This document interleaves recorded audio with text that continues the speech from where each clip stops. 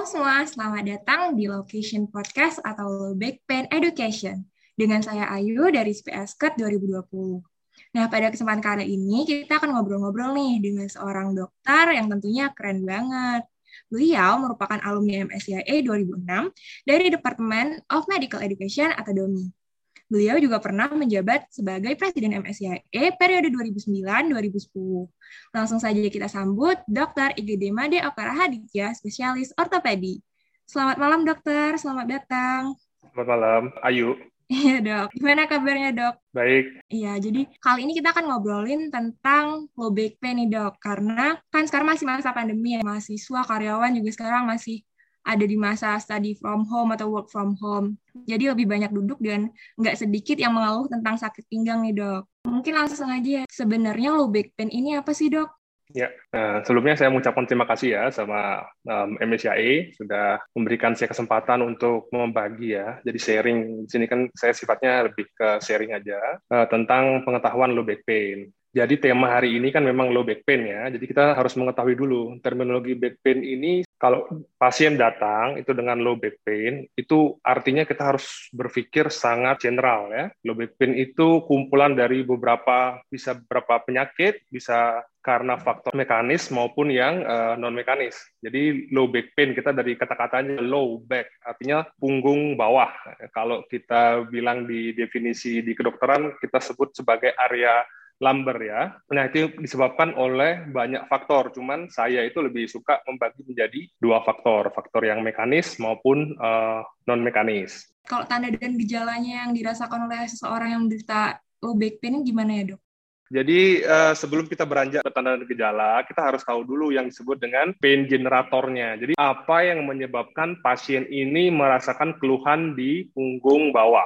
Bisa dibagi menjadi 5. Yang pertama yang kita sebut dengan viscerogenic pain. Artinya nyeri yang disebabkan organ-organ visceral yang berada di daerah lower back. Contoh misalnya ginjal. Terus yang kedua, kita harus tahu dulu ini nyeri yang bersifat vaskulogenik atau vaskular. Bisa saja disebabkan karena mungkin ada kelainan atau aneurism di aorta abdominalis. Jadi kadang-kadang sering memberikan gambaran seperti ya low back pain. Yang ketiga, yang paling sering yaitu adalah spondylogenic pain, artinya nyeri yang disebabkan karena memang ada kelainan dari spinal column. Spinal column itu terdiri dari tulang belakangnya atau vertebrae, terus ligamennya, terus discus intervertebralis atau bantalannya yang menghubungkan satu tulang vertebrae dengan vertebrae lainnya. Yang keempat, ada yang disebut dengan neurogenic pain, artinya nyeri ini disebabkan karena di sarafnya ya, spinal cord-nya ataupun di root-nya itu sendiri. Dan yang terakhir itu adalah psychogenic pain. Jadi setelah kita sudah tidak menemukan sumbernya dari 4 tersebut, kemungkinan ini yang terakhir yaitu psychogenic pain, nyeri yang disebabkan karena faktor psikis dari si pasiennya itu. Jadi kalau untuk masalah gejala, sangat beragam gejalanya, tergantung dari pain generator itu sendiri. Contoh saja misalnya kita bilang nyeri yang disebabkan karena faktor spinal column-nya atau memang karena spine-nya atau spondylogenic pain. Itu nyerinya biasanya akan berpengaruh dengan pergerakan, motion, movement. Beberapa movement pasien akan merasakan nyeri. Contoh lain misalnya neurogenic pain. Gejalanya bisa kita bilang sebagai neurogenic claudicatio. Jadi pasien itu memiliki jarak tempuh tertentu di mana pasien itu akan merasakan nyeri gitu. Jadi misalnya saya ke kamar mandi udah sakit dok, saya udah nggak sanggup ke kamar mandi. Kadang-kadang tuh sakit sekali. Nah itu sudah ada nyeri dengan jarak tertentu. Nah itu bisa saja disebabkan karena adanya penjepitan dari spinal cord-nya atau root-nya. Jadi kalau masalah gejala itu sangat luas sekali dan bervariasi. Masing-masing back pain dia memiliki karakternya sendiri-sendiri. Nah, itu makanya paling utama dari penanganan low back pain adalah bagaimana kita menginvestigasi. Ini apakah benar masalah dari tulang belakangnya atau masalah di luar tulang belakangnya. Apakah ini berpengaruh dari faktor mekanisnya atau ini berpengaruh dari faktor non-mekanisnya. Itu harus benar-benar diperjelas gitu ya. Ya, jadi gejalanya berdasarkan penyebabnya juga ya dok. Kalau untuk faktor resikonya ada nggak sih dok? Kelompok-kelompok orang yang lebih rentan untuk terkena low back pain ini? Oh ya, untuk faktor risiko. Nah, sebenarnya pada pasien-pasien dengan low back pain, inilah yang utama saat kita melakukan history taking, yaitu mengidentifikasi faktor risiko. Karena dengan mengidentifikasi faktor risiko, itu bisa mengurangi progresi dari penyakit ini sendiri gitu. Jadi faktor risikonya memang sangat-sangat banyak. Beberapa jurnal yang terbaru memang melakukan studi epidemiologi, prevalensi pada beberapa kelompok-kelompok pasien ya. Contohnya misalnya faktor usia. Jadi yang paling sering mengalami low back pain ternyata faktor pasien dengan usia di dekade ketiga dan di dekade keempat. Terus yang kemudian yang kedua, jenis kelamin. Nah, ini jenis kelamin berbeda-beda ya. Kalau di Amerika itu dia mostly adalah female ya atau wanita, terutama yang postmenopause. Sedangkan kalau tidak salah di India itu malah sebaliknya, ada laki-laki. Tapi sebagian besar sih saya baca itu memang lebih banyak cenderung ke wanita. Terus berikutnya faktor risiko yang lain yaitu adalah smoking atau rokok ya. Jadi perokok itu ternyata memiliki kecenderungan lebih banyak mengalami chronic low back pain daripada yang tidak merokok. Ada lagi alkohol. Jadi orang yang sering minum alkohol atau pecandu ya, tapi kalau hanya social drinker gitu biasanya sih nggak sampai ya. Tapi kalau yang mau pecandu alkohol dibandingkan dengan yang tidak minum alkohol itu memang sangat jauh sekali prevalensinya. Ada lagi faktor-faktor yang bisa kita modifikasi. Contohnya adalah obesity. Jadi semakin besar BMI kita itu akan lebih tinggi meningkatkan faktor risiko terjadinya low back pain. Faktor risiko lain contohnya adalah frequency of weightlifting. Jadi seberapa sering sih kita mengangkat sebuah benda-benda yang berat gitu, itu juga berpengaruh. Jadi nanti akan mengarah ke okupansinya, pekerjaan dari pasiennya ini. Jadi harus benar-benar kita gali gitu ya. Berikutnya siswa, gitu. Studying posture itu sangat penting sekali. Jadi faktor risiko bahwa pasien ini harus kita tanyakan, berapa lama sih biasanya dia menghabiskan waktu duduk, belajar, itu harus kita tanyakan dengan sangat holistik ya, sehingga kita bisa mendapat gambaran faktor risiko pada pasien ini. Sehingga dengan identifikasi faktor risiko, itu bisa mengurangi progresi dari penyakit itu sendiri. Ya, jadi faktor resiko dari LBP ini ada usia, jenis kelamin, kebiasaan merokok dan alkohol, juga obesitas ya, Dok? Iya, benar. Kalau dari dokter sendiri di masa pandemi ini, apakah dokter pernah merasakan tanda atau gejala yang mungkin mengarah ke low back pain ini, Dok?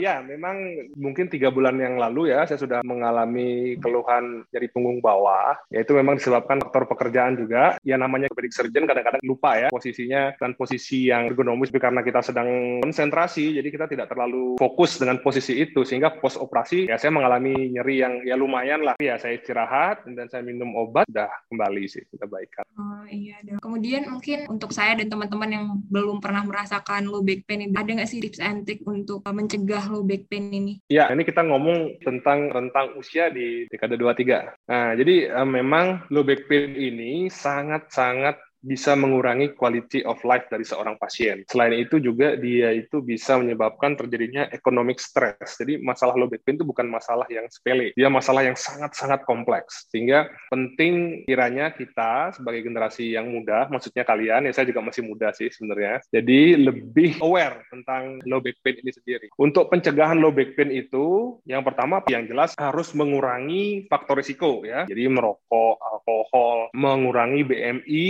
bisa mengatur frekuensi daripada kita mengangkat barang-barang yang berat, tahu caranya mengangkat barang yang berat dengan yang proper ya, sehingga tidak menimbulkan terjadinya stres yang sangat berlebihan di tulang belakang kita. Dan yang berikutnya mungkin studying posture kita, misalnya kita lagi belajar, lagi asik belajar, ya harusnya diselingi dengan berdiri, stretching, mengurangi beban terhadap tulang belakang kita gitu. Jadi yang pertama adalah tipsnya harus mengurangi faktor risiko terjadinya low back pain. Terus yang kedua, exercise itu sangat penting. Bahkan semua rentang usia pun itu sangat penting sekali exercise, asalkan sesuai dengan kemampuan dari pasien ya. Banyak sekali olahraga yang bisa kita lakukan yang tidak terlalu berat bebannya ke tulang belakang. Terutama berenang itu sangat rendah sekali stresnya ke tulang belakang. Nah, jadi mungkin bagi yang bisa berenang ya frekuensinya mungkin ditingkatkan lagi.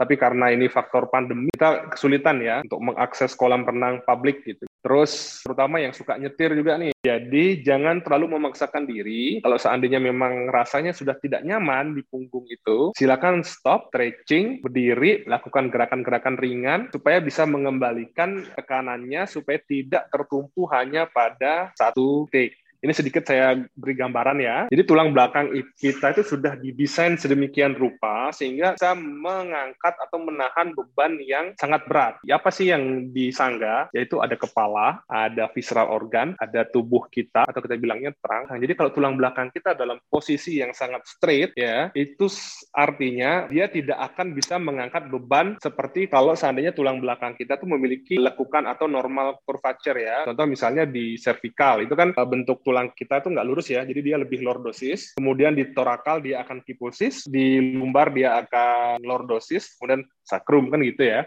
Nah, itu fungsinya supaya kita bisa menahan beban yang lebih besar gitu ya. Kalau di beberapa literatur bilangnya 16 kali bisa menahan beban dibandingkan dengan konstruksi yang lurus begini. Jadi ibaratnya daripada Monas, lebih kuatan tulang belakang kita gitu. Jadi ini buat pengetahuan umum buat teman-teman, kenapa sih tulang belakang kita didesain seperti itu, fungsinya apa, dan seberapa kuat sih gitu. Iya, jadi sebenarnya low back pain ini bisa dicegah dengan mengurangi faktor resiko tadi, dengan mengurangi kebiasaan merokok dan minum alkohol, terus mengurangi BMI juga untuk dengan berolahraga secara teratur ya dok. Iya. Ya baik, terima kasih banyak Dokter Oka sudah meluangkan waktunya untuk datang ke Location Podcast dan sharing tentang low back pain dengan kami. Semoga apa yang sudah dokter bagikan dapat bermanfaat bagi teman-teman semua. Sekian dari Location Podcast hari ini. Saya Ayu undur diri. Sampai jumpa di podcast-podcast selanjutnya. Terima kasih banyak, Dok. Ya, terima kasih ya.